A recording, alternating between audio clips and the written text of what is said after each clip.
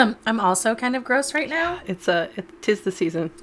Tis the season. I also just like fully ate a shit ton of food just because I don't really eat during the school day because my Why ulcerative would you colitis. take a break and function? Yeah, no, it's fine. Pay attention to body function. Whatever. Yeah, it is what it is. You were keeping children from punching each other in the face. No, I'm not, actually. I'm apparently letting children punch each other in the face. You're doing the most you can. It's really... Today was a day.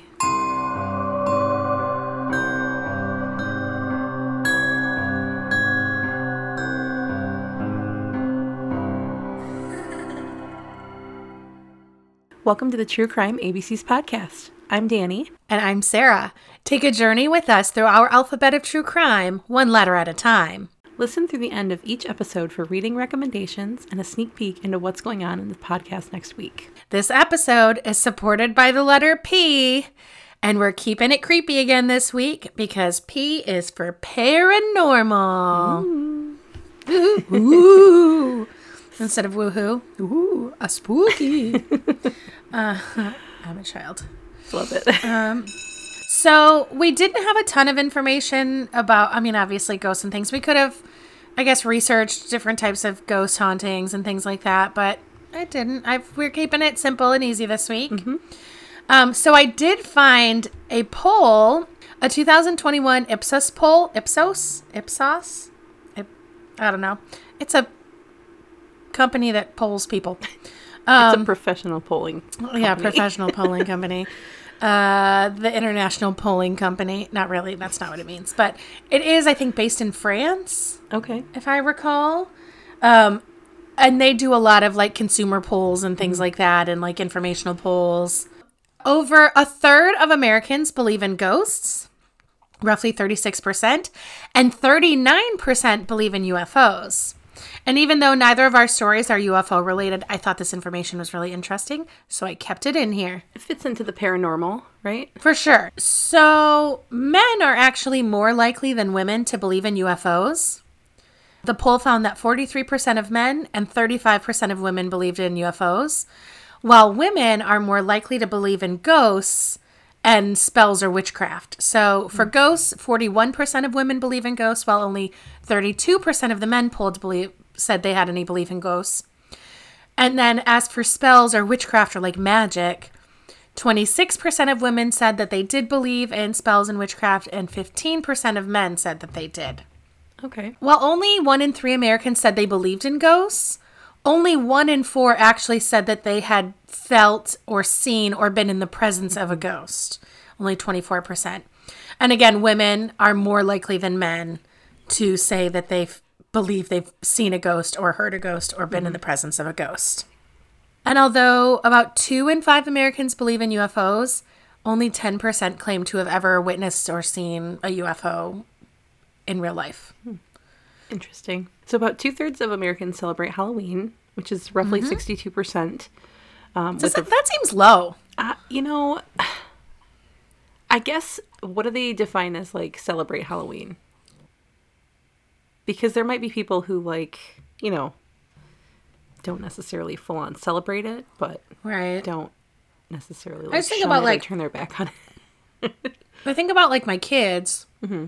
I only had, like, 2 kids out of 45 that didn't celebrate Halloween. Yeah. So, I know. Okay, sorry. No, I digress. It's all good. As per usual. Of the 62%, again, women are more likely to celebrate than men, which I don't know if I'm surprised by that. I don't think so. But 2 in 3 women, so 67%, celebrate Halloween compared to only about half of the men, or 55%. Less than 1 in 10 Americans say they celebrate the Day of the Dead, or Dia de los Muertos. The most popular ways to celebrate the Halloween season include decorating your house, carving pumpkins, watching scary movies, and dressing up in a costume. And those were all around 35-ish%. And women are more likely than men to engage in any of those Halloween activities. Heck yeah.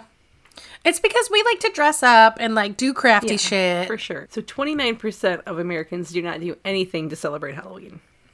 Which, again, I don't know if that just means they just don't participate in any activities, or if it's like, I absolutely hate Halloween, I'm not doing that. Yeah, it's wild. So, of course, chocolate candy is by far Americans' preferred Halloween candy. 60% of the preference.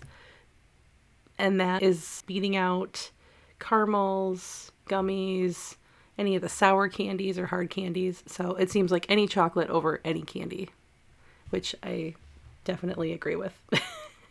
It's always the first to go. I'm going to assume they didn't poll anybody under the age of 18. Because if you ask my kids their favorite candy, almost all of them are going to say something sour. True. So I'm going to guess from an adult standpoint, like 100% chocolate makes sense. I'm in the 6% who like sour shit. I mean, I definitely, like, that's number 2. But, like, if I have a variety to choose from, chocolate's always going first. Yeah. Ooh, chocolate and peanut butter, anything? Yes. Give me the yummies. So since we're both talking about ghosts or ghostly things this week, I thought it might be fun. Maybe we share some of our ghost stories, if we have any. And so I'm in the group of people that has never actually, never really seen anything, specific. There's been some weird things that have happened over the years. Yep. Just little things, lights or radios or things. Your last house was totally haunted. No. So I really don't think that it was. I don't know. That house, I had a hard time falling asleep in your house, and I am sensitive to that stuff. Maybe. I don't know. There was one time that I can't remember if I was alone or what, but looked over and it looked like somebody had sort of peeked around one of the corners, kind of thing. Yeah. But it was like a shadow, and who knows, like the TV was on. Never really had. There was one, so the entryway closet, the only other weird thing that happened in that house when we lived there, which I love that house. It was like a historic house in an old neighborhood. I don't know, it was like 10 o'clock at night, and it was me by myself this time. And the closet door, so just as a little FYI for the skeptics out there and those that are, debunkers, all of the doors were like solid wood in the house, because again, it was an old house. So solid wood doors, solid wood casings. You know that when weather changes, things swell and, things ebb and flow in old houses. The hardware was also original. So the handles and all of the latches were original. So again, right, with a little bit of skepticism, you had to really turn and latch this door. So as far as I know, it was latched appropriately. But there was one night I was sitting there on the couch, which was in the room right adjacent to the hallway where this closet is. And it's about 10 o'clock at night, and I heard the very distinctive sound of the door turning, popping off of the lock and sort of opening just a little bit.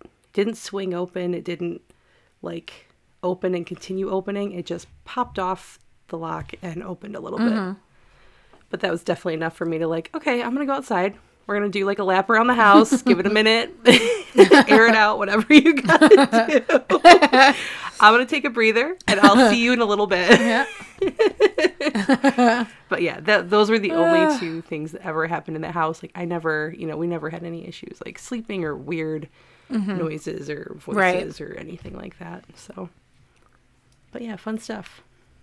What about you? I have one that I really remember. So my mom's dad was originally from North Carolina, and he had a house in the Blue Ridge Mountains in this tiny town, in the mountains. And his house kind of if you look down the mountain a little bit, there was a cemetery and stuff down there, and it beautiful. Oh my God, such a beautiful area. It's stunning. But my grandpa's mother had lived down the street, and she had passed away, and I don't really remember her very much, but so we would go and live with we'd go and stay with my grandpa every once in a while for like short weekends or whatever. And I remember my mom's brother had said he had lived there after my grandpa passed away and swore that he woke up one night being choked by something. Ooh, nope. Yeah, so in that same house, and like he was sleeping in the room where I would usually sleep if we were visiting. Not anymore. And for me, when I would stay in that house, I'd always fall asleep in that bed, and I always felt like somebody would sit at the end of the bed. But like I mean, I was freaked out because I was scared of everything, but like it didn't feel scary. It didn't feel malicious. It felt like somebody was just like checking on me, like tucking me in. Like that was always the feeling that I got, was that, oh, they're just checking to make sure I'm okay. And my mom always swore it wasn't her. But like it was a consistent thing. And then I would have weird dreams when I was there, again, about a lady sitting at the end of my bed and always kind of like softly smiling at me. You know what I mean? And she looked familiar, but she wasn't familiar. So I always kind of wondered if it was like my Nana B, which was my grandpa's mom, who was maybe just like checking in or something. But like now as an adult, when we had gone to shortly after my grandpa had passed, we had gone to the house. That area feels much creepier now than when I was a kid. But yeah, my uncle swore he was like getting choked. But, and so my dad, obviously you know this, but listeners don't, or may not. So my dad passed away, and we had a very close relationship. My dad was kind of everybody's dad. And, you know, I had always, like, the thing that makes me not believe in ghosts is I had always been, you know, always kind of joked to my dad, like, oh, you better freaking haunt me when you die. And like, he'd be like, oh, you know, I will. Who else is going to nag you? Whatever. You know what I mean? Just like kind of my dad being my dad. And I've only had one dream about my dad, like that felt like a visit, you know what I mean? Like and that's it. So I'm like, well, I don't know if ghosts exist. If my dad's not haunting me, he promised. So so I don't know. But I still definitely I mean, God, what? 40% of our early friendship was watching Ghost Adventures. Or no, Ghost Hunters, not Ghost Adventures. Yeah, Ghost Hunters. We didn't go Zach Bagans until later. There were a lot of... That's, I guess, why I'm surprised it's not a higher number. Because of the popularity of... the volume of... right. Ghosted, adventure or ghost hunting type shows that are out there. Yeah. I tried to watch one of the new episodes of Ghost Adventures. Ugh, that man is unbearable. I can't handle Zach Bagans. I can't even watch it. Like, it's still recording. Like, shouting, oh my God, is not actually catching a ghost. There's a comedian out there that jokes around about this. I'm going to have to get his name, but he basically said the same thing. He's like, they've been on the air for 17 years, never caught a ghost. Like, where are they? Oh gosh. Wild. It's a big mean trick. So, I'm sure there's lots of stories. Listeners, if you've got your stories, please email us, share with us. We're very interested to hear your own takes. We love ghost stories. We love them. I want ghosts to be real. I think it's fun, but I'm also like, maybe don't visit me. Don't scare me. One of my prayers when I was a kid, even though I'm not very religious and I never was, I always had like these little prayers that I'd say right before bed. Like, hey God, if you're real, like this type of thing. And one of mine was always like, please keep all ghosts and spirits out of the house, even the nice ones. That was my prayer every night before bed, or one of the four or whatever. And here we are. I apparently didn't say it that hard when I was at my grandpa's house in the mountains. But what can you do? All right, so my story this week is about a woman who was murdered. and also potentially helped to solve her own case. Women getting From shit beyond done. the grave. Listen, corporeal or not, they're getting shit done. So here we are. Okay, so I'm going to talk to you today about Elva Zona Heister. Elva Zona Heister was born in 1876, so we've got another oldie, but a goodie. And she went by her middle name of Zona. When she was fairly young, she married a man who was a blacksmith named Erasmus Stribling Trout Shoe. Quite a name. Quite the name. He did eventually change his name to Edward Stribling Trout Shoe, which potentially could have been because he would get in some legal trouble sometimes. Gotta have an alias. And may have changed his name, question mark. Mr. Shoe was not a great guy. His first wife, who he married when she was 16, mysteriously died after taking a fall and hitting her head on a rock. We hate those falls. Those falls. It's weird how those work. Did she hit her head on the rock before or after the fall? Sorry. Well, that's what or did the rock hit her and then caused a fall. We'll find. Yeah. So eventually, he got away with it, although there were like mumblings that maybe it wasn't that much of an accident, whatever. Zona married Edward Erasmus, whatever he's going by, and took his last name. So then she was Zona Heister Shoe. And on January 23rd, 1897, when Zona was only 21, she was found dead in her home. Well, that seems suspicious. Yep, just a touch. Now, there was a young boy who was actually responsible for finding the body. And it was a little strange because, so he found the body and then they contacted the police or whatever. And when the police came, Edward had moved her body to the bed and redressed her and wouldn't let the examiner come close to the body.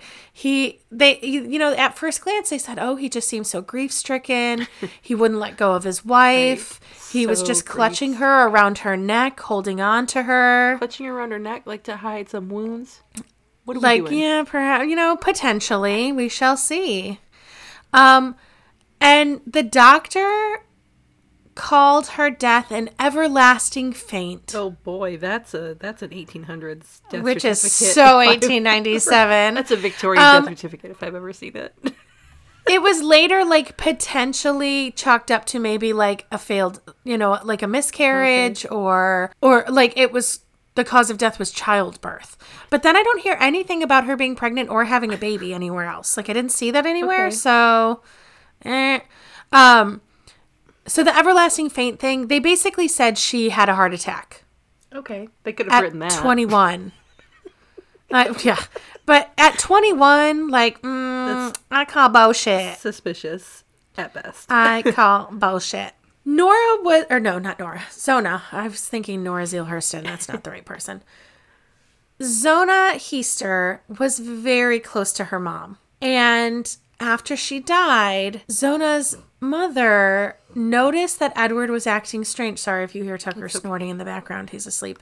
Zona's mother noticed that Edward was also acting very strangely at the funeral. Again, instead of greeting people at the door like you typically do at a funeral or a memorial, Edward was just sitting by her body at the casket the whole time. Wouldn't let people get too close. He's hiding something. Oh, for sure is hiding something. Mary Jane Heister, Zona's mom, felt weird about it. And then following her funeral day, basically said something felt wrong. Mary Jane had actually always hated Edward. She had tried to convince Zona not to marry him in the first place. Mama knows best, huh? Yep. And then following her funeral, she was sure that he was responsible for her daughter's death. She had no doubt in her mind that it was Edward who had killed her daughter. Her first kind of piece of evidence that came was the day of the funeral. After taking, I'm going to quote a Paranorms article. After taking a white sheet from inside the coffin, She attempted to wash it, but when she put it into the water turned red. What? And like, again, this is like the time of spiritualism and everything's a sign and da-da-da. You know, Yeah, but, and like, this could is a you grief-stricken woman. Oh my gosh, I'd freak out. But was it all in her head? And she was so mad and she knew that Edward had killed her daughter and she just was literally seeing red? I mean, is that, you know what I mean? The mind does crazy things when you're grieving. So, I don't know.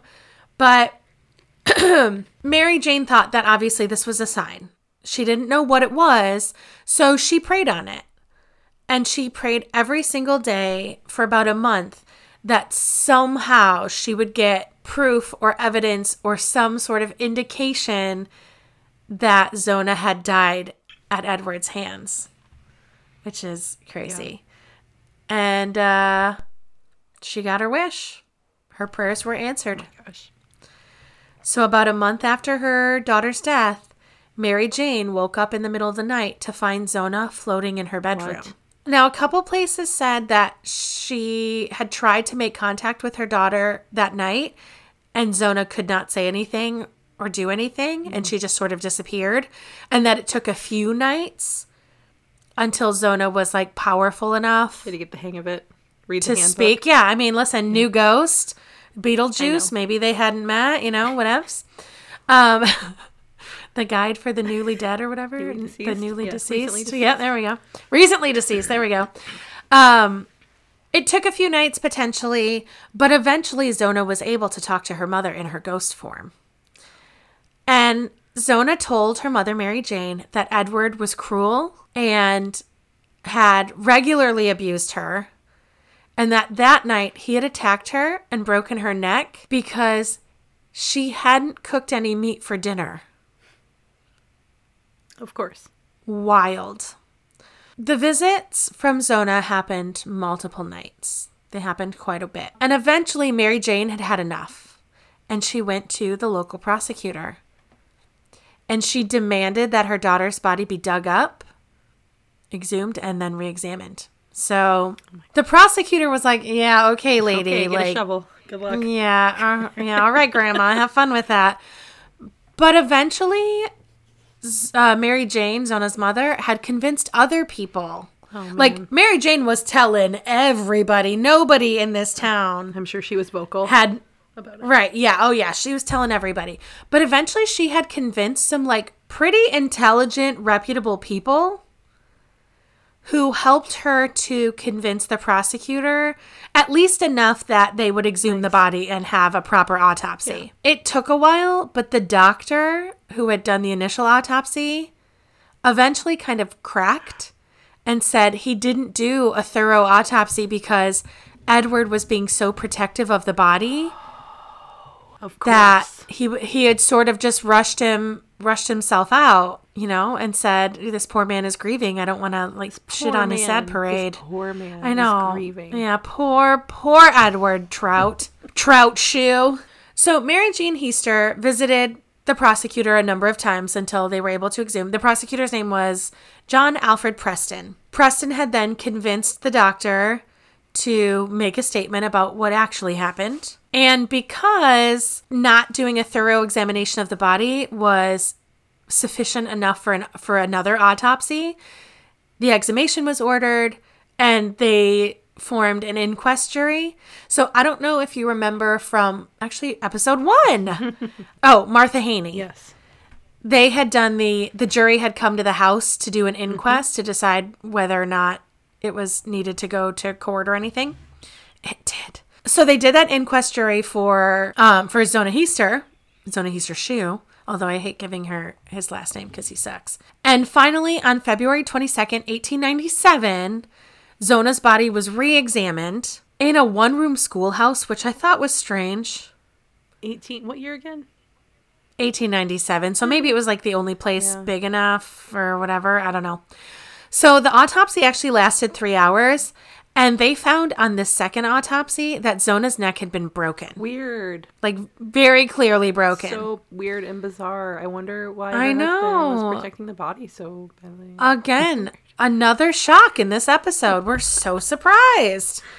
In the report, which was published on March 9th, 1897, It stated that the neck was broken and the windpipe mashed. Oh. On the throat were the marks of fingers indicating that she had been choked. Didn't you say that he was protective and putting his hand around her Yeah, neck? all around her neck, hugging her neck, not letting her go. Yep. So her windpipe had actually been crushed. That was how much force this person had strangled her with. And I know, again, another big shock here. Edward Shue was arrested and charged with the murder of his wife. I'm so shocked. I know. Crazy. I don't think I mentioned, this is all in West Virginia, by the way. Oh, okay. This is happening in West Virginia. Yeah. Beautiful state. It's not super important, but yes. Beautiful. That's where my mom is from. Edward Shue was actually held in jail for a while before the trial began. And during that time, more and more information kept coming up about his previous marriages. Oh, and the suspiciously dead brides. Mm-hmm. So his very first wife, which I guess the one that I was talking about was actually his second wife. His very first wife ended in divorce because she had accused him of being cruel and abusive. I know. Gosh, we're all so surprised. Then his second wife had died under mysterious circumstances only a year after they were married. And then Zona was his third wife. And Shue had actually sort of gossiped to people that he dreamed of being married to 7 women. That's and fun. He spoke... I know, how nice for him. He spoke freely of this, like in jail. Told other people in jail. It wasn't relevant to the 2 wives? I guess not. To 3 of his having 3 previous wives? Yeah, not relevant at all, guy. But he kept telling reporters, I'm sure I'm going to be let go. They have no evidence against me. Mm-hmm. So his trial began on June 22nd, 1897. And Zona's mother, Mary Jane, was the star witness. The prosecutor actually kept his questioning to known facts of the case and kind of like flirted around the ghost thing. Okay. While the defense attorney went the other route, kind of trying to prove her to be unreliable. He extensively questioned her about the ghost visits. But despite being badgered basically by the defense attorney, Miss Heaster never changed her account of the story. Oh, Tucky, you're making noises. Hi, bud. Since the defense had introduced the ghost issue, the judge found it hard to tell the jury to disregard it. And also, so many people in the community had believed it at this point. The jury deliberated and found Shue. What do you think? Oh, God, please just let it be guilty. Yeah, they found him guilty. It's guilty. On July 11th, he was found guilty of murder and sentenced to life in prison. Good. However... How many years did he serve? 3, 4, 5? Even better. Oh, no. So, a lynch mob formed to take him from jail to hang him. Oh. But the sheriff was able to disband the mob before they had actually lynched him. Some of the mob organizers were actually charged with crimes because of that. On March 13th, 1900, so only 3 years later, Shue died in the West Virginia State Penitentiary in Moundsville, West Virginia, because of an unknown illness. It was only 3 years later, and he was not very old, so he was buried in an unmarked grave in the local cemetery. The Greenbrier Ghost, or Zona Hurston Shue, or Zona Heaster Shue, is the only recorded court case to have evidence from a ghost. Pretty cool. Brought into it, which is pretty fun. And in West Virginia, there's actually a state historical marker near the cemetery where Zona is buried. Ooh. And it reads, interred in nearby cemetery is Zona Heaster Shue. Her death in 1897 was presumed natural until her spirit appeared to her mother to describe how she was killed by her husband, Edward. Autopsy on the exhumed body verified the apparition's account. Edward, found guilty of murder, was sentenced to the state prison. Only known case in which testimony from a ghost helped convict a murderer. Very cool. Which is pretty cool. There's a bunch of stuff in popular culture. There's a drunk history episode on this on Comedy Central. It is super hilarious. I mean, I love drunk history anyway, but it's a good one to watch.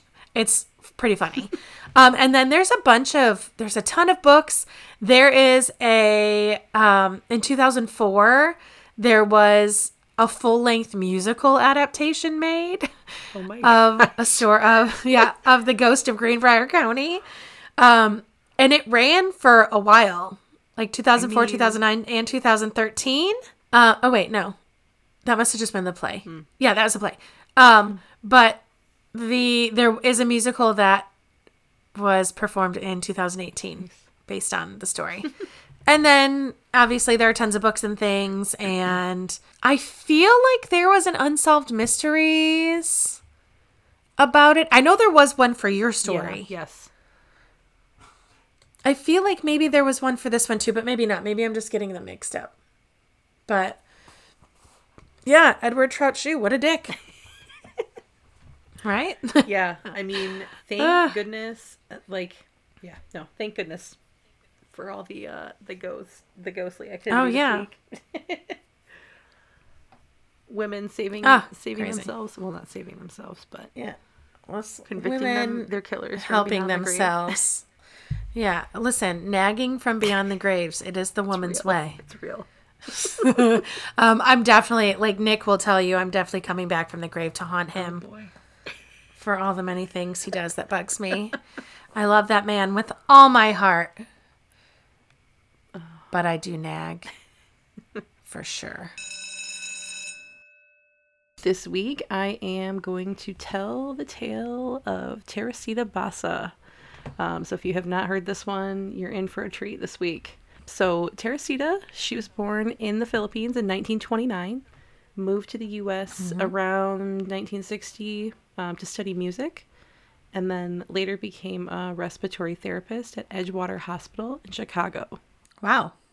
So Teresita, unfortunately, the night of February 21st, 1977, around 10 o'clock p.m., the fire department was called to put out a fire at the Pine Grove Avenue apartments. And while putting out the fire, they found Teresita's naked body with multiple stab wounds and a knife still in her chest. That's awful. She was also burning, like the mattress had been thrown on top of her and the mattress had been lit on fire, which was ultimately what set the apartment on fire. So obviously trying to hide some evidence. Right. So, of course, investigators believe that the fire had been set to cover up the murder, but there was evidence that there was a sexual assault possible. Because, again, she was naked in her bed, all of that. Right. But the autopsy actually found that there was no sexual assault that happened. Like, she had not been raped. Oh, good. Okay, good. But they didn't really have an apparent motive for the crime at that point, because again, it wasn't like a very blatant break-in. There wasn't a ton of things that had been like strewn around the apartment or anything like that. And again, the fire. They couldn't really find a lot of physical evidence when they were doing the investigation. And most of the evidence that had been there had been destroyed by the fire, obviously. But one of the only pieces of evidence that they actually did find was a memo that stated, quote, "Get theater tickets for A.S." A.S. Ooh, yeah. Who's A.S.? I must know. I know, right? So that was really the only thing that they could find as far as evidence. Of course, the police pursued several leads, but they were subsequently dismissed. They were trying to figure out who this A.S. suspect was. They figured that they were definitely involved in the crime, but they didn't know who that was. It wasn't the initials for her boyfriend, although her boyfriend was a suspect since she allegedly argued with him often. So, of course, always check with the boyfriend or the spouse. Right. So, unfortunately, after they checked into all of this, they still didn't know who A.S. was. Didn't really have a lot of leads on that piece of evidence. The case went cold after a couple months of not being able to really find anything. But this is where it starts to get sort of strange. So about 5 months after Teresita was killed, Detective Joe Statula received a call from Teresita's former coworker. Her name is Remy. She was also from the Philippines. and was also a respiratory therapist at the same hospital that Teresita worked at.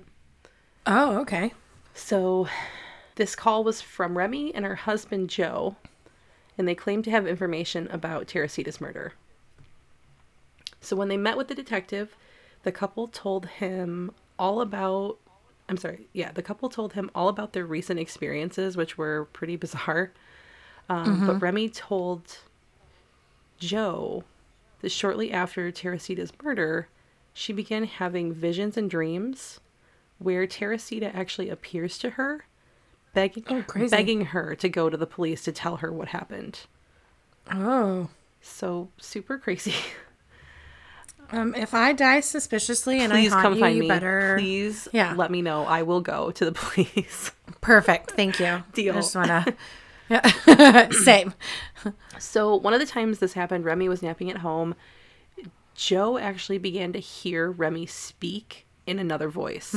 Like with a deep Spanish accent and like this was not her normal voice, Remy's normal voice. Wow. Which is so bizarre, so strange. That is scary. No, thank you. I hate it. It's like something straight out of The Exorcist. But the voice specifically said and identified herself that she was Teresita.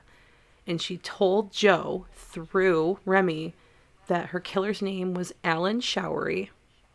What? Bizarre, right? So the voice claimed that this Alan character was an orderly that also worked at the hospital that they worked at. And she urged Joe to go to the police. But when Remy woke up, she had like no memory of this actually happening, which is so creepy to think about. Like you wake up from a nap and your husband's freaking out because you were talking like weird. Does your husband talk in his sleep? Yes. Nick too. Sentences. Drives me insane. Yeah. Usually very loudly. So he's not usually that loud. Sometimes it's a little bit mumbly, but if I ask him what he said, sometimes he'll repeat it and it'll be like almost a cognitive discussion while he's asleep. It's crazy. So as any normal husband would, at first they didn't really want to go to the police because like, how do you even explain this to... Like, my wife's talking in her sleep. But like, we know who the killer was. Like, how do you even... we found your killer. How do you even start? No, like, nobody's gonna... Like, maybe in like the early 1900s, late 1800s, maybe, because like spiritualism and all that stuff. No. But like this is a long time later. No. So this would be... I feel like people have... easily that dismissed. ship has sailed. Yeah. Yeah. So, sure enough, the voice possesses Remy again. Asking Joe, basically, giving him the business, asking him why he didn't go to the police. Why didn't you do what I asked? So, like, fair. Did it, Teresita. So, he, and basically said, like, I have no evidence against this guy. Like, what am I supposed to say? Right. I'm going to go in there and say, hey, go check this guy out. And so the voice told him at that time that, and this is, like, crazy. The voice told him at that time that Teresita's jewelry had been stolen after her murder. And this Alan guy gave it to his girlfriend. Oh, right? gross. Which is like my favorite move. One of my favorite moves that these people do. Also so dumb. So it's so dumb because not only was this like obviously a piece of jewelry that belonged to Teresita. Right. This piece of jewelry was purchased in France. It originally belonged to Teresita's mom. It was basically like a family heirloom, so very clearly identifiable. You can't steal and gift an heirloom, you dumbass. Yeah. So of course, like any normal human being, detective, whatever, Statula was skeptical. Once they were finally talking about what was going on, right? And he decided that he would do a background check on Showery just to rule out any possibilities, like just to make sure that we check the box. Why not? Right. Do the due diligence. Exactly. Let this guy sleep at night. And then we can all move on. Yeah. Because I'm sure he was expecting to find nothing. Right. But during the investigation and the background check, he found that this guy actually lived pretty close to Teresita. Oh, goodness. So, like, very clearly had an opportunity.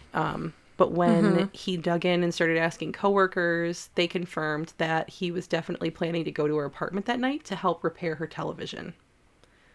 So they knew each other. Yes. And he was obviously going to be there that evening. Wow. Yeah. So at that point, Alan was brought in for questioning, and he did confirm that he was there to fix the TV. So he did not deny being there. Right. But he claimed that when he went over there to fix the TV, he didn't have the right tools to be able to fix it. So he went back home. So after he went back home, after he left the apartment, he made the plan to return, obviously, when he went back to fix the TV, and rob her. And when he returned, of course, Teresita let him back in, because why would she not? Right. He'd already been in there and didn't do anything, so... And when she apparently turned around to lock the door, he grabbed her from behind and attacked her. Ugh. So, And he admitted this? well, we'll get there. We'll get there. You just sorry. wait. So got ahead of myself there. he did end up, disrobing her to make it look like a sexual crime, but obviously we know it wasn't. And then he took her mattress and put it on top of her body and set the mattress on fire. Oh, hate that. When Detective Statula was hearing this, he was obviously surprised. He wanted to verify the story around the jewelry, all of that. He actually asked Showery's girlfriend if she had been given any jewelry lately. And she said, of course, that she had. Yeah, look at my beautiful new heirloom necklace. She also agreed to let Teresita's friends and family inspect the jewelry to be able to identify it. And surprise, they confirmed that it was Teresita's. I'm so surprised. I'm shocked. Shocked. Please sit down, because I'm sure you are so shocked from that discovery. So, of course, confronted with that jewelry evidence, Showery confessed to Teresita's murder. So, even though he confessed, he ended up pleading not guilty to her murder. Why? Who knows? I don't know if it was because his lawyers advised him that way, or if he just thought that he could really get away with a not guilty plea. Yeah. Yeah. I guess that's But true. there ended up being a mistrial. Oh. Yeah. Of course. Why would it be easy, right? Why would it be slam dunk? No. I So don't love it. there was a mistrial that occurred, and so while they were waiting for all that to take place, Alan actually this is wild.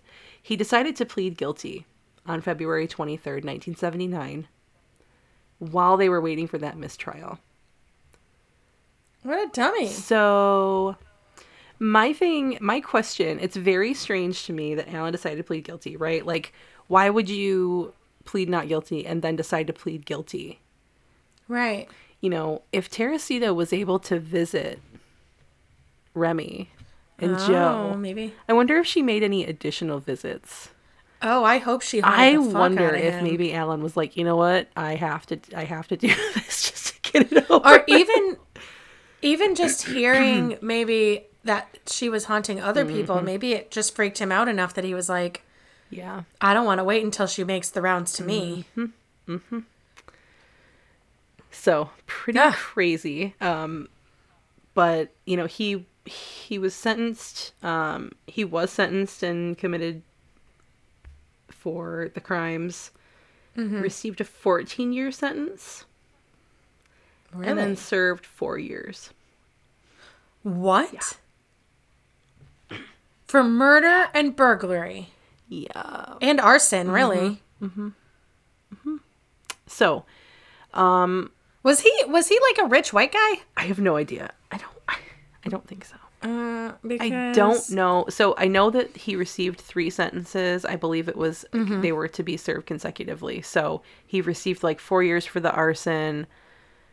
And I can't remember all of them, but it was arson. There were 3 different crimes. I think that he was, and the murder was the longest sentence, but it was 14 years. I'm looking him up. I don't know if it was, it was 1979. So were there racial ties to the, you know what I mean?